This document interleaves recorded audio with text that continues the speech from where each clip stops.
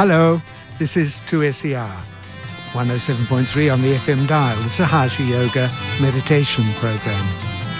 And today we're going to be doing just that, considering meditation. We have a special and to many listeners a very familiar voice to help us, Dr. Ramesh Minoksha. Peter Ehrfeld is on the panel, and this is Brian Bell on the microphone. Welcome.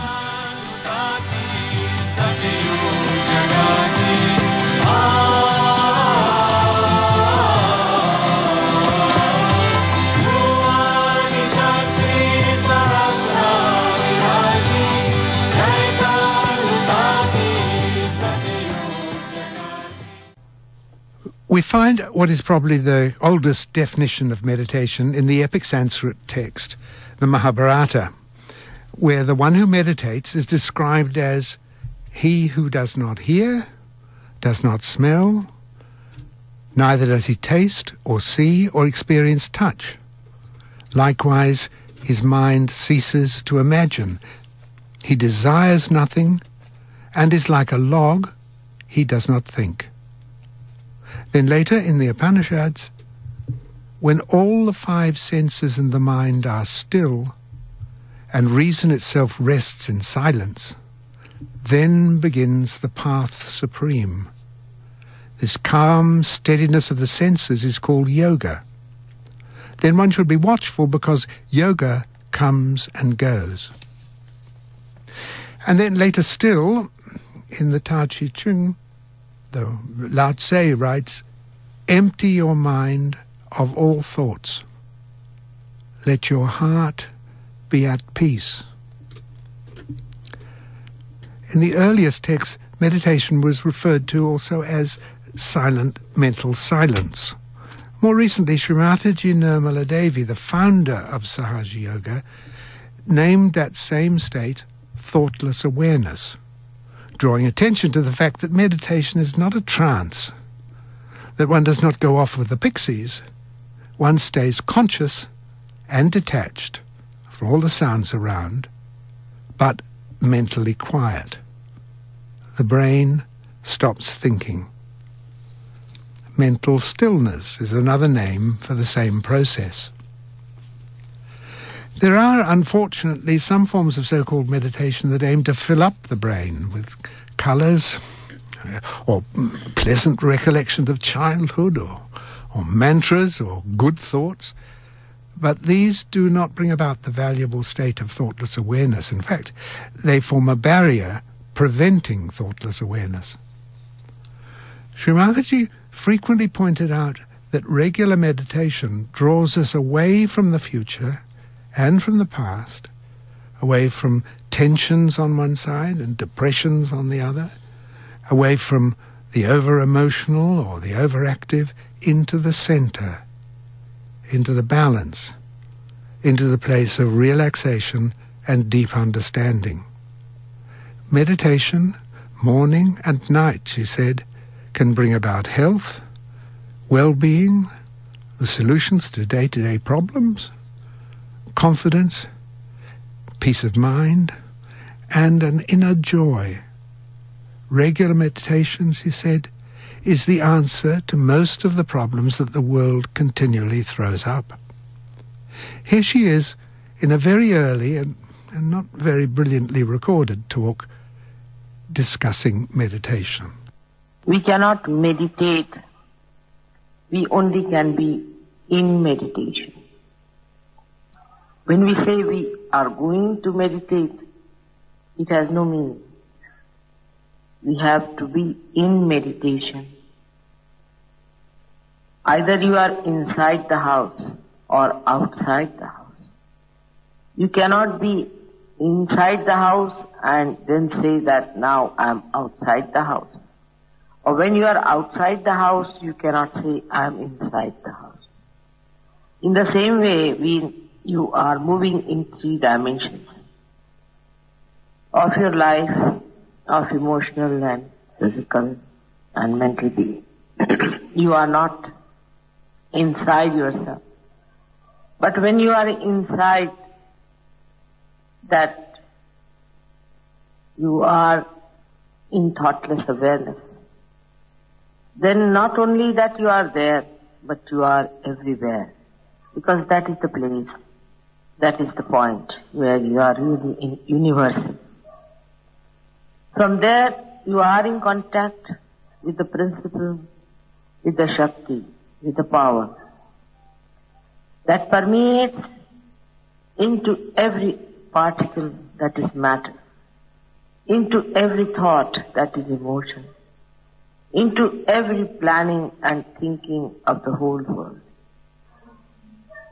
You permeate into all the elements that have created this beautiful earth. You permeate into earth. You permeate into Akasha, into Teja, into sound. But your movement is very slow. Then you say, I'm meditating. That means you are moving in permeation with the universal being. But you are not moving yourself. You are just unloading yourself to be free from the weight of things that do not allow you to move. When you are in meditation, you must allow yourself to be in thoughtless awareness. There the unconscious itself, the achetana itself, will take charge. You will start moving with the force of achetana. The unconscious is going to work it out. It is going to take you there where it wants you to go. You keep to thoughtless awareness all the time. Try to keep to thoughtless awareness as much as you can. When you are in thoughtless awareness, you must know that you are in the kingdom of God. Through Sahaja Yoga, you have opened your gate of your own being. You have entered into your own kingdom. But you do not keep there, you come out of it. And again you go back and settle down. Doesn't matter. You should not feel so disappointed about it, so frustrated. You know, people have worked for thousands of years and they could not separate themselves from themselves. Only you people, the Sahaja Yogi, whom are made after the pattern of Sri Ganesh himself, are so powerful that they can give awakening and realization to other people. Even if you are caught up, you have seen you have powers. Even if you feel that the vibrations are not coming, you know you have powers. You can give realizations.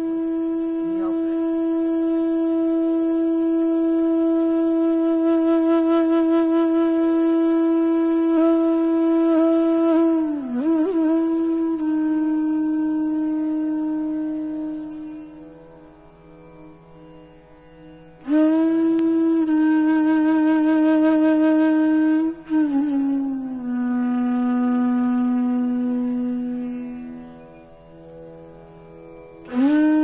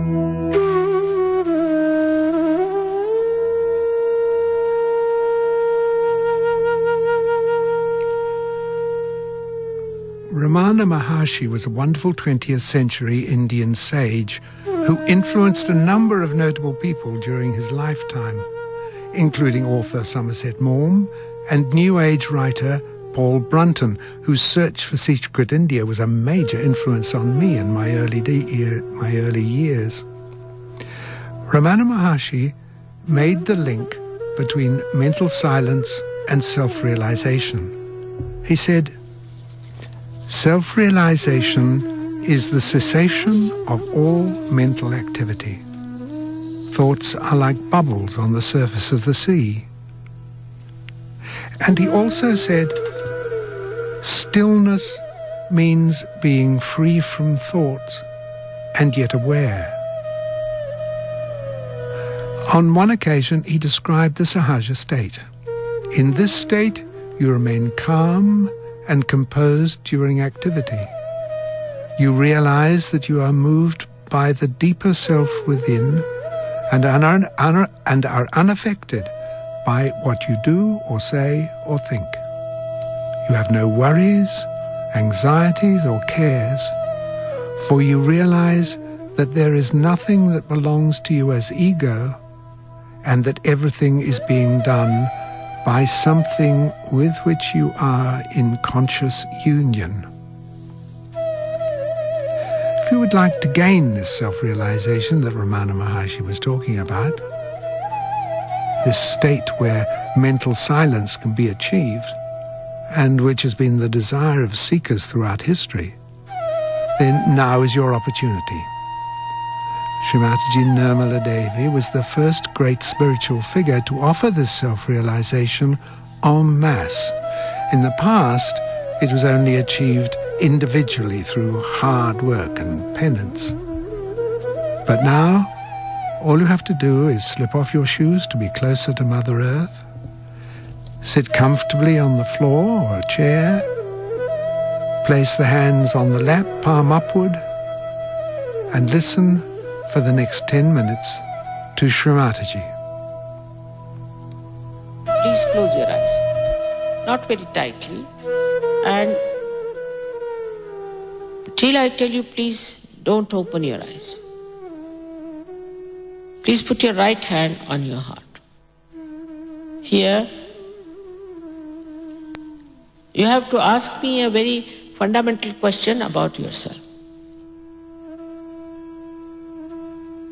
Three times. 3 times you have to ask. You can call me Mother, or you can call me Shri Mataji, whatever you like.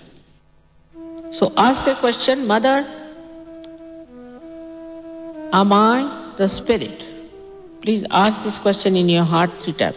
Mother, am I the spirit?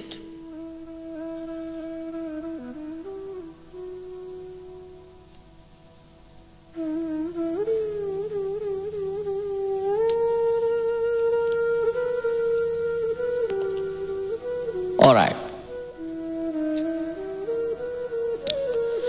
You are the spirit, then you are your master. So now please take your right hand on top of your center, which is placed in the upper portion of your abdomen on the left hand side. Now press it there and ask another fundamental question. Mother, am I my own master? Ask this question 3 times. Mother, am I my own master? Ask this question 3 times.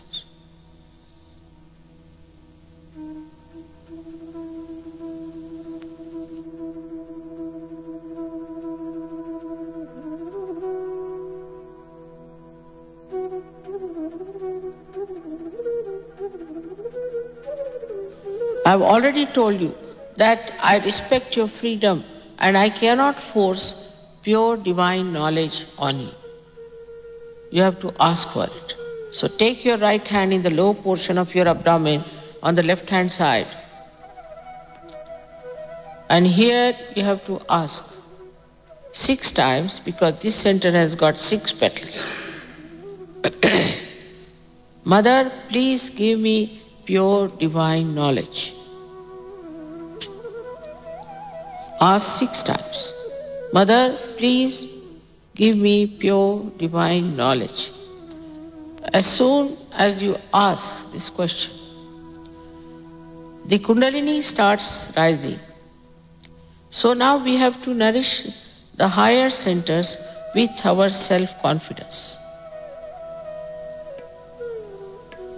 Raise your right hand in the upper portion of your abdomen on the left hand side.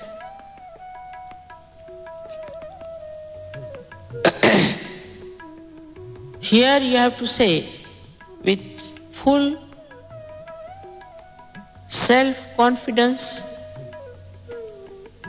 10 times, Mother, I am my own master. Please say this 10 times with full confidence.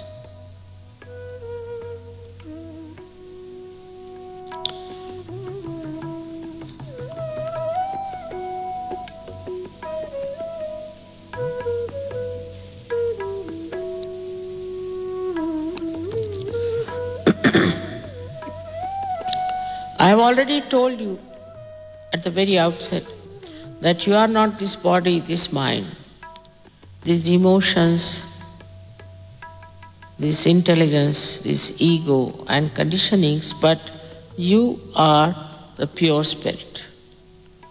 So now raise your right hand on the left hand side on your heart, and here you have to say with full confidence again 12 times, Mother, I am the pure spirit.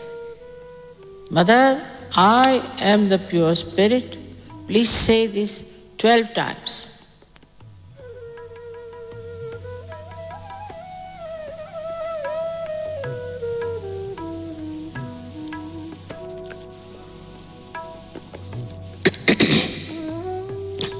I have told you that this all-pervading power is the ocean of knowledge, ocean of compassion, ocean of bliss. But above all, it is the ocean of forgiveness, and whatever mistakes you have committed can be easily dissolved by it. So please forgive yourself and put your right hand in the corner of your neck and your shoulder and turn your head to your right.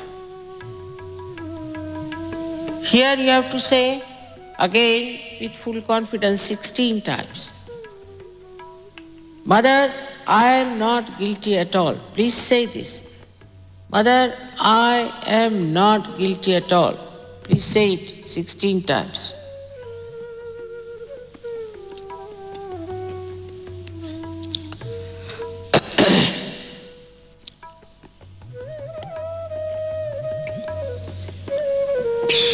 I have already explained that whether you forgive or you don't forgive, you don't do anything.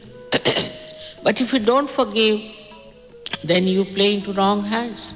And at this moment especially, you should forgive so that this Agya Chakra, which is a very constricted center, will open out. So, here, now you put your right hand on top of your forehead and put it down. Put it down, put down your head, please. Here you have to say, not how many times, but from your heart you have to say, Mother, I forgive everyone. And don't think about the people whom you have to forgive. Just say, Mother, I forgive everyone in general. Don't think about them.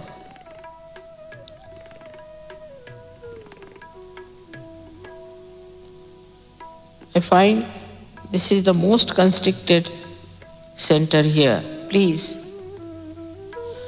forgive. Otherwise you will miss the point. From your heart, just say.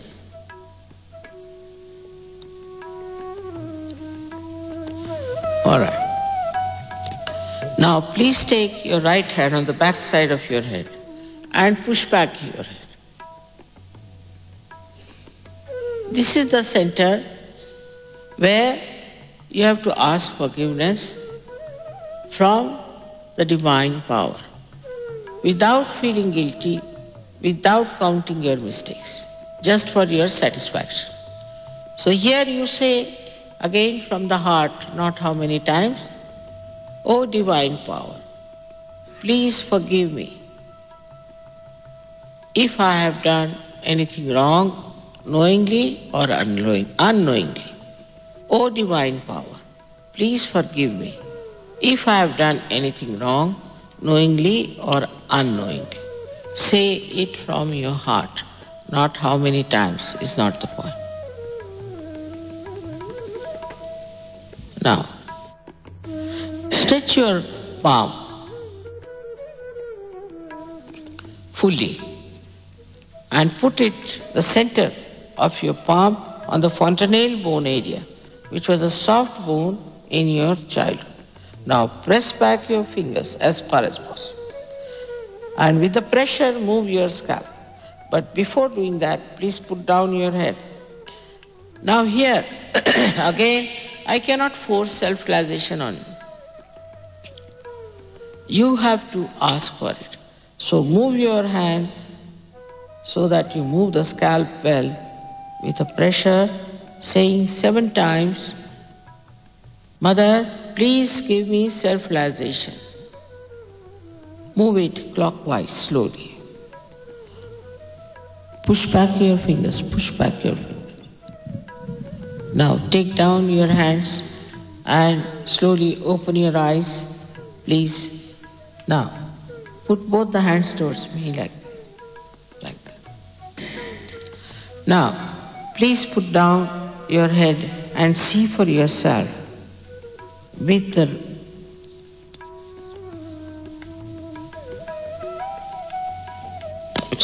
left hand first. See with the left hand if there's a cool or a hot breeze coming out of your fontanelle bone area.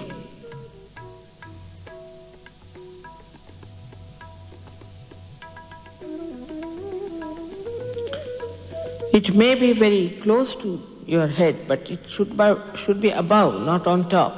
Your hand should be above. Please bend your head. Or some people get it very far also. Whichever way, you move your hand and see for yourself. Now, please put the left hand towards me. You have to bend your head, otherwise it doesn't show well.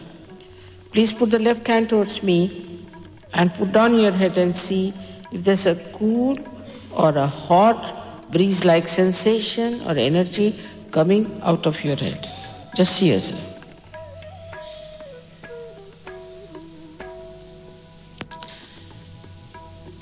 Put down your head, put down, otherwise you won't feel it. Now, please put the right hand. Again, if you have not forgiven, it would be very hot. So please forgive. Now, bend your head again and forgive. And see if there's a cool breeze or a hot breeze coming out of your fontanelle bone area.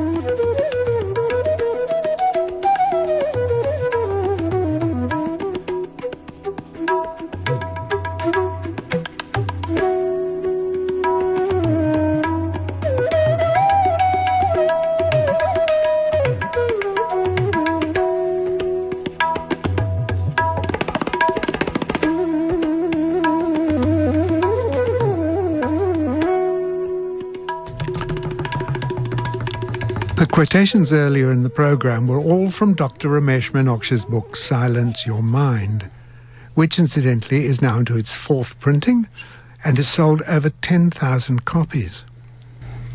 Well, here is another quotation from Silence Your Mind.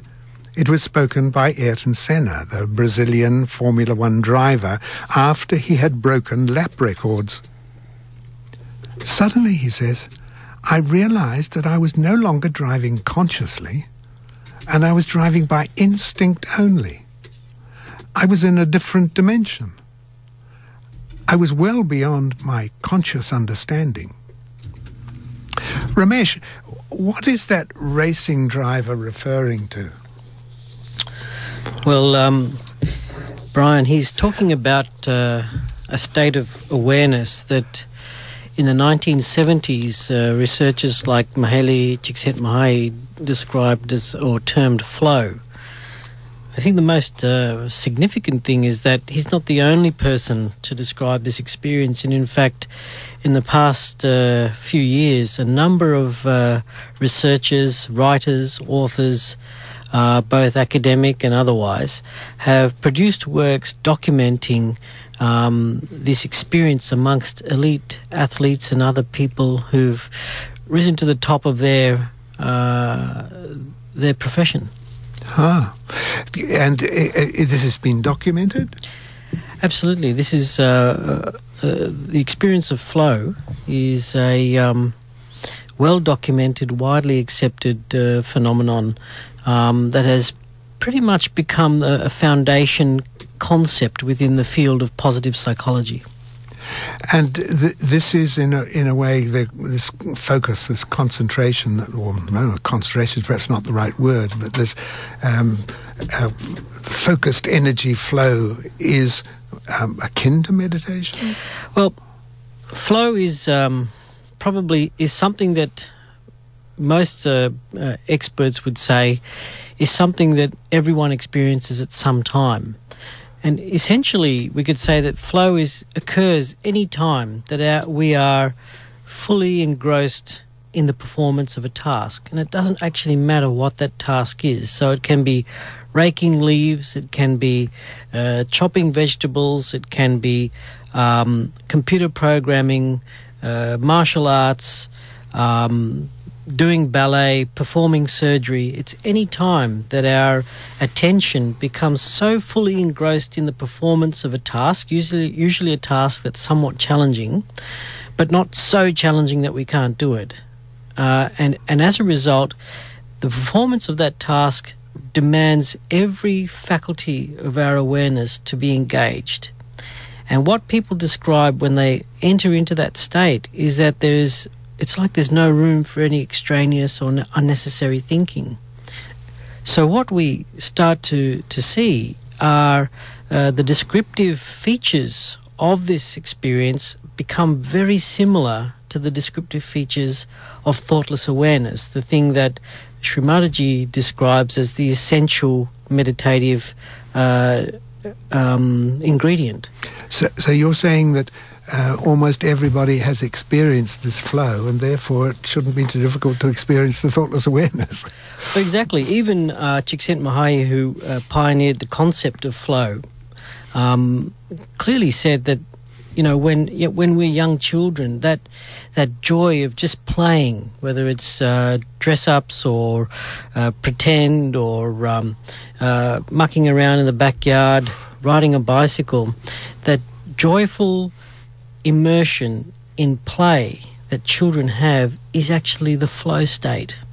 And then as we get older, we find that as our central nervous system and as our personality becomes more sophisticated, we require more challenging tasks in order to regain that flow experience. So, and it surprised me as I was researching for this book, what occurred to me was that this whole area of flow research, what Abraham Maslow described as peak experiences, was an endeavour on the part of Western science to try and capture and understand a dimension of human experience completely independently of the ancient Eastern thinking and ideas about meditation, and yet the two streams of understanding, on the one side the ancient Eastern tradition of yoga and meditation, and on the other side the very modern notion of peak performance and optimal states of being, and hence flow, converge on the same experiential phenomena which we can describe as thoughtless awareness in the meditative state. Is it easy? You were talking about the young people there being involved in their activities in a way which is similar, or if not, is actually flow. And I'm sure we've all seen that as well. And it's engaging to watch, because nothing else seems to matter to those kids. Nothing else gets in the way. Nothing else concerns them. Is it as we get older, this becomes less of an ability, but is it easier to bring back? What I'm suggesting is, if people are, if kids from an early age are encouraged or even trained to continue that flow experience into later years, does that make the joys and the rewards of meditation easier, more accessible? Well, that's an interesting question. Our research has shown, our direct experience in field research has shown that children are very natural meditators. And when we demonstrate the methodologies of Sahaja Yoga, for example, to children, it takes them much less time to tap into that experience as compared to adults. And a lot of that's, as you say, because we become a little more mentally sophisticated with every year that we age.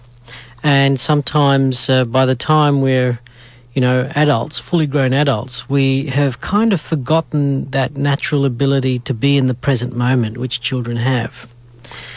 And yes, if we were to teach them a technique that enabled them to hold on to that capacity while at the same time develop their intellectual sophistication, I think that would be a great asset, because not only would that enable them to tap into that natural ability that a child has to be happy and content and in the present, but you'd actually be fortifying them against many of the mental health or mental illnesses that we become vulnerable to as we age, primarily because of the dysfunctional thinking that overwhelms our awareness at times. In this program, Ramesh, we frequently talk about meditation, sort of 10 minutes, quarter of an hour in the morning and 10 minutes, quarter of an hour at night. And in the early days, of course, that is valuable and very important to gain that experience, so that meditation becomes an understandable and clear thing. But your quotation in the book from Ramana Maharshi, for instance, is implying and even stating perhaps that the thoughtless awareness state is something one can live in. Absolutely, and I think that's what not only Ramana Maharshi was encouraging people to do, but in fact, of course, Sri Mataji through her technique of Sahaja Yoga. But this idea has been promoted for time immemorial in the Eastern texts, and it became popularized in central India in medieval times with people, poet saints, of which probably the best example is a person called Eknath, who achieved his self-realization and hence the skill of thought subjugation, or the experience of thoughtless awareness and higher states, while at the same time being a grahastha, which is a householder. And he said this is actually the future destiny of all people, and he's just the first flower on a tree that is destined to bring forth many flowers. And the skill of living a mundane life, we could call it, the householder's life, cleaning the house, holding down a job, cooking, all these mundane things, living in a street, in a suburb or in a town, but at the same time being immersed in the experience of inner silence. I think many of us have experienced the way in which being drawn away from the demands of one side or the other. In other words, the nature of the brain takes us into either feeling sad for ourselves or feeling overexcited about ourselves. In other words, we can either get ourselves lost into the past, into depressions, or into the future, and into planning and organising. It's those two aspects of the brain seem to be very strong and demanding. But I think most or all of Sahaja yogis have experienced this coming to the centre, and where the past and the future don't have any great meaning.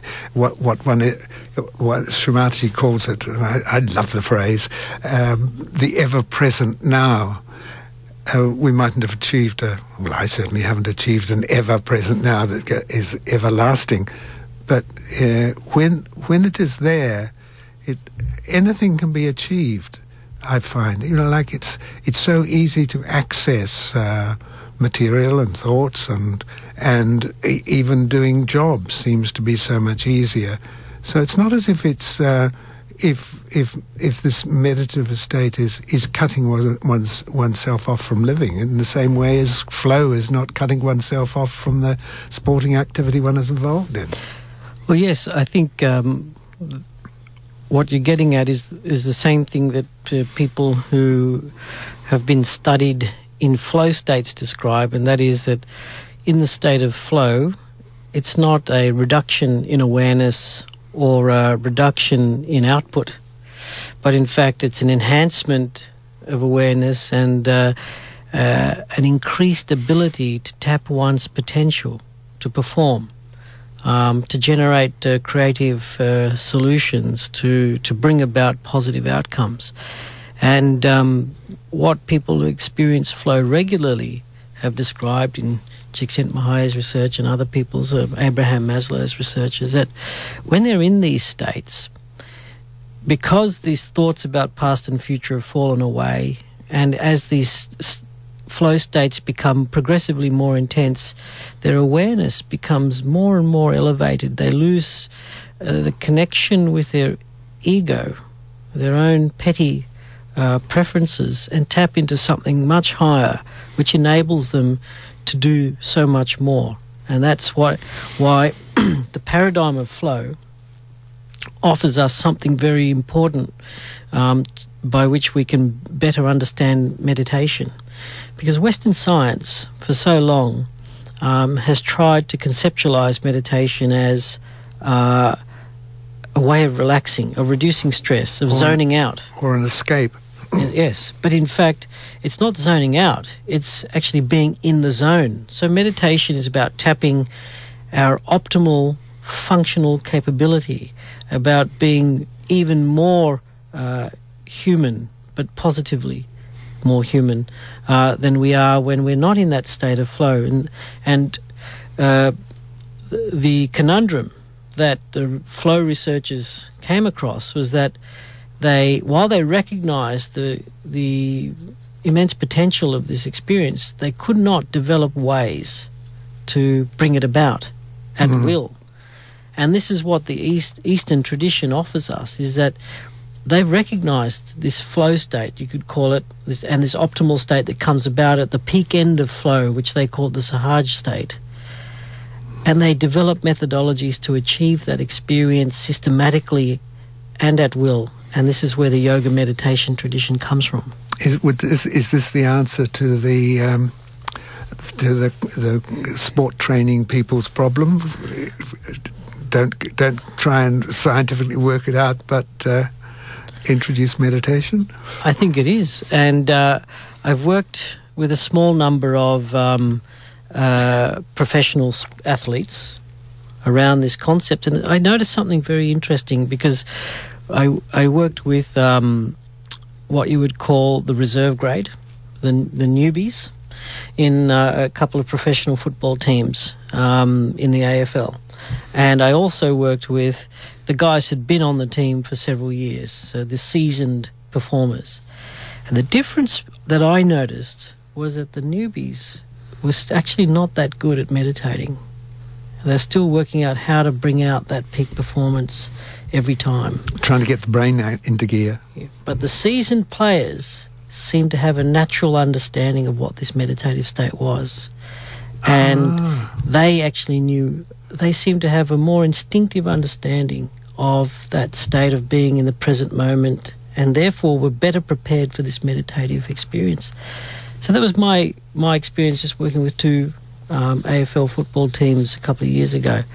And that seems to match this whole larger paradigm or perspective that I developed, I suppose, while writing the book, and that is that the elite performers, the guys who've learned how to tap that capacity to perform easily, regularly, to the point where they have risen to the top of their field, are the same people who've somehow come to understand the interaction between their body, their mind, their awareness, their focus, and their performance, so that they are more familiar, directly or indirectly, accidentally or on purpose. They've become much more familiar with the experience of the present moment, and hence the meditative state. Very interesting. The stories are told of composer Wolfgang Amadeus Mozart, how he would excuse himself from a game of billiards with his friend, sit in the corner, following up ideas that have occurred to him during the game. He'd work through a new piece of music in his head, and when completed, he'd tuck that piece of music into his mental library and go back to the game. Would this be an example of flow? Well, at the risk of trying to interpret a genius like Mozart, I would propose that perhaps what he was doing was, during the billiard game, he was using the billiard game as a vehicle to focus his awareness on the present moment. It was a way for him to get into the meditative state. And then in that meditative state, he became open to all the creative impulses and energies that surround us. You could say, you call it the universe or the cosmos or whatever.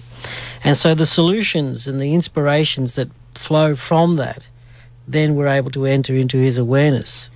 And then he'd go and write it down. Or think it through. Or non-think it through.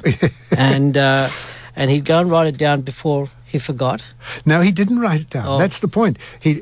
What is interesting is that he'd work it out in his brain, yes, and then tuck it into his memory. Okay, so he had a solid memory as well. Yes, probably he was a genius. So let's not try and understand genius too much. But basically, the billiard game became the vehicle to tap the meditative experience. He then processed that and put it away somewhere, remembered it or wrote it down, doesn't really matter, and then went back to his game because he needed that vehicle again to get back into the creative state, which was in the present moment. Well, from the present moment of what we're talking about 250 years ago, here's a duet from Mozart's Magic Flute. It's the heart of the opera, music about the power of love to overcome all obstacles and bring about peace and understanding.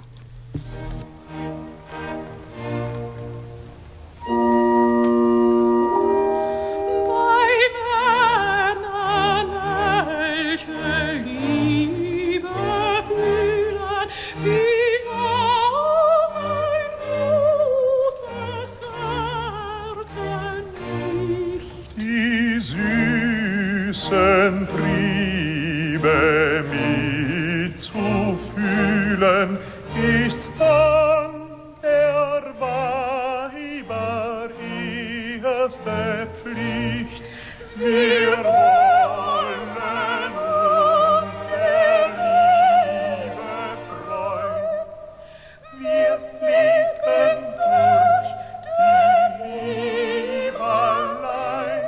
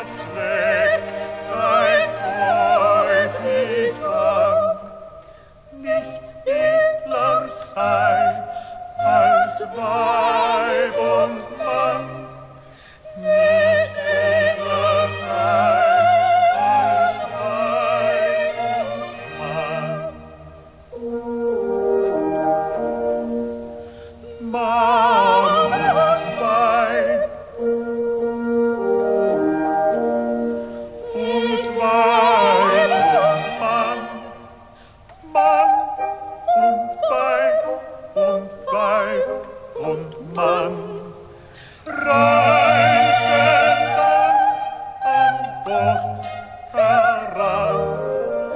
Mann und Weib und Weib und Mann reichen dann an Bord heran.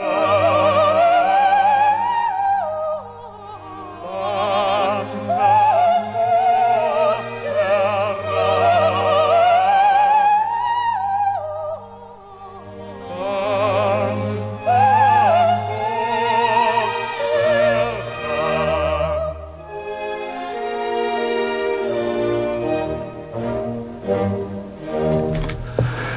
We're talking to Ramesh Minoksha about the links between meditation and flow. As I mentioned earlier, Ramesh's book has sold over 10,000 copies, and the publication of the international editions is being negotiated.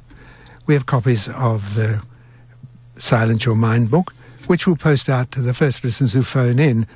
We'll give you the telephone number in a short time. Ramesh, has your research continued on this matter of flow since what you report in the book? Well, yes, we've. I suppose you could say we've done further confirmatory studies that more or less replicate the findings described in the book, which is that when we mathematically statistically analyse the relationship between self-reported experience of mental silence and self-reported experience of flow using what we call validated instruments that map out the experiential features of these two phenomena, there's a substantial, persistent correlation between the two. So this supports, the contention that we are tapping the notion of that meditation is similar or the same as flow, or the two converge very, very closely. The second thing is that, again, we see repeatedly that with just one or two exposures of meditation and assessing flow features, that before and after, I can give you an example where we worked with several hundred call centre workers here in Sydney, and we taught them the meditation today, the same meditation that you've featured in this program, and we assessed their experience of flow before and after the meditative session, and their flow levels across the board increased by an average of about 10%, which may not seem like much, but it's statistically significant, and I think practically significant, because we're not talking about elite meditators. We're talking about your average Joe Blow, Yes. who likes to watch the footy, or goes to Sizzler and Pigs Out on a weekend and does a bit of fishing and may or may not be that interested in meditation. But nevertheless, when given the skill and the experience, these very average representative Australians experienced about a 10% improvement in their flow experience. And the ramifications for that are two major ramifications. One is that we know that flow, the more flow you have, the happier you are. Basically, the more mentally healthy you are. The more centered you are. Exactly.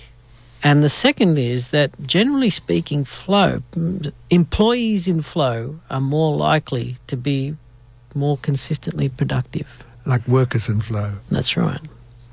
This is of major significance in this day and age, isn't it? Because in our postmodern world, we're very much into the right, and politics, economics, goodness knows what, keeps pushing us further and further into the right. Therefore, to experience this flow, to come back in some way to the balance, to the centre, becomes, as time progresses, more and more important. And I'm thinking of this in terms of children growing up as well as adults and 80-year-olds like me. Well, I suppose I have two comments to make on that. If given this is a talk show, that's what you want. So, the first is that the thing you talked about, us being in the right here in the sort of the modern Western civilization, and in a way, the way that Jung talked about that was that our civilization, our Western civilization, is doing a lot through the masculine dimension of the psyche. And it's interesting that even though we are exploring our existence primarily through that masculine dimension, we've come up with a concept of flow, which in a way is a performance-orientated perspective on the meditative state. In the East, you could say that they explored it through the feminine dimension, which on the one hand is something like the goddess and the kundalini, and a subjective experience rather than objective performance. Being one with nature. One with nature, one with the cosmos, and arriving at the same endpoint, which is the experience of the present moment.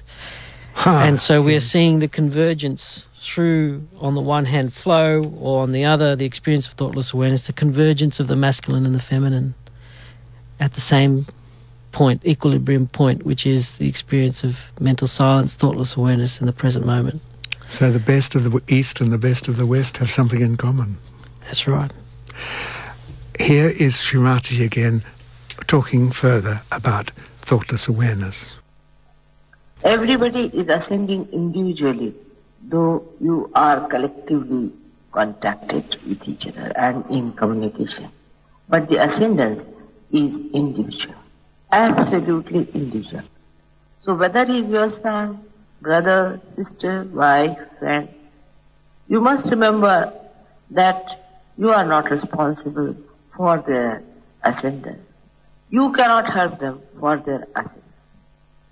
Only Mother's grace and their own desire, their own effort to give up all that is three-dimensional will help them.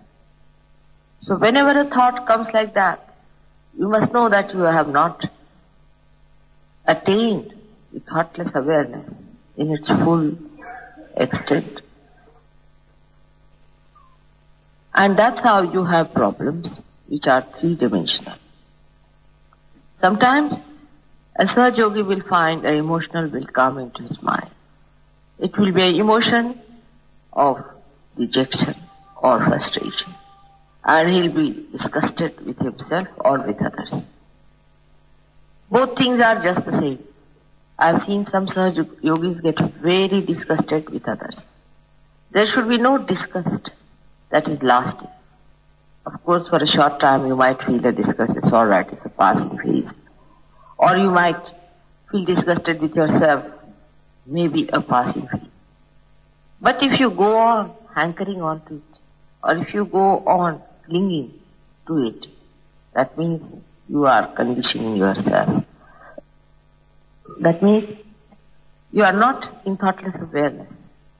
That means that you are in your past. You are making your past a solid mass on your head.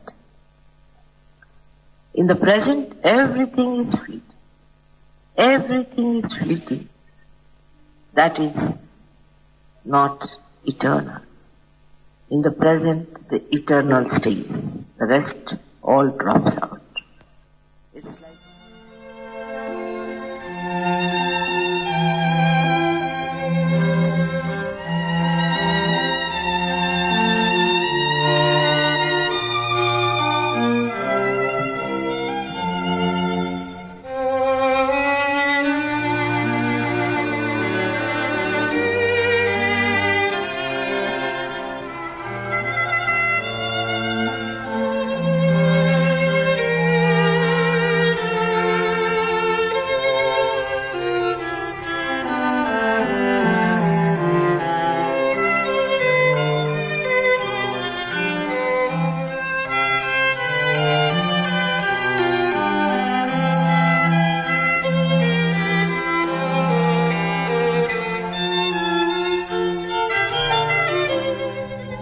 Regularly, Srimataji talks about deepening our meditation, extending the meditation, and this can be done by coming together, by groups coming together can meditate frequently better, more easily than individuals. And so programs are quite important. For information about programs, you can clock into the net, freemeditation.com.au, freemeditation.com.au, or telephone number 1300 724252. We look forward to seeing you at our next program and leave you with Mozart.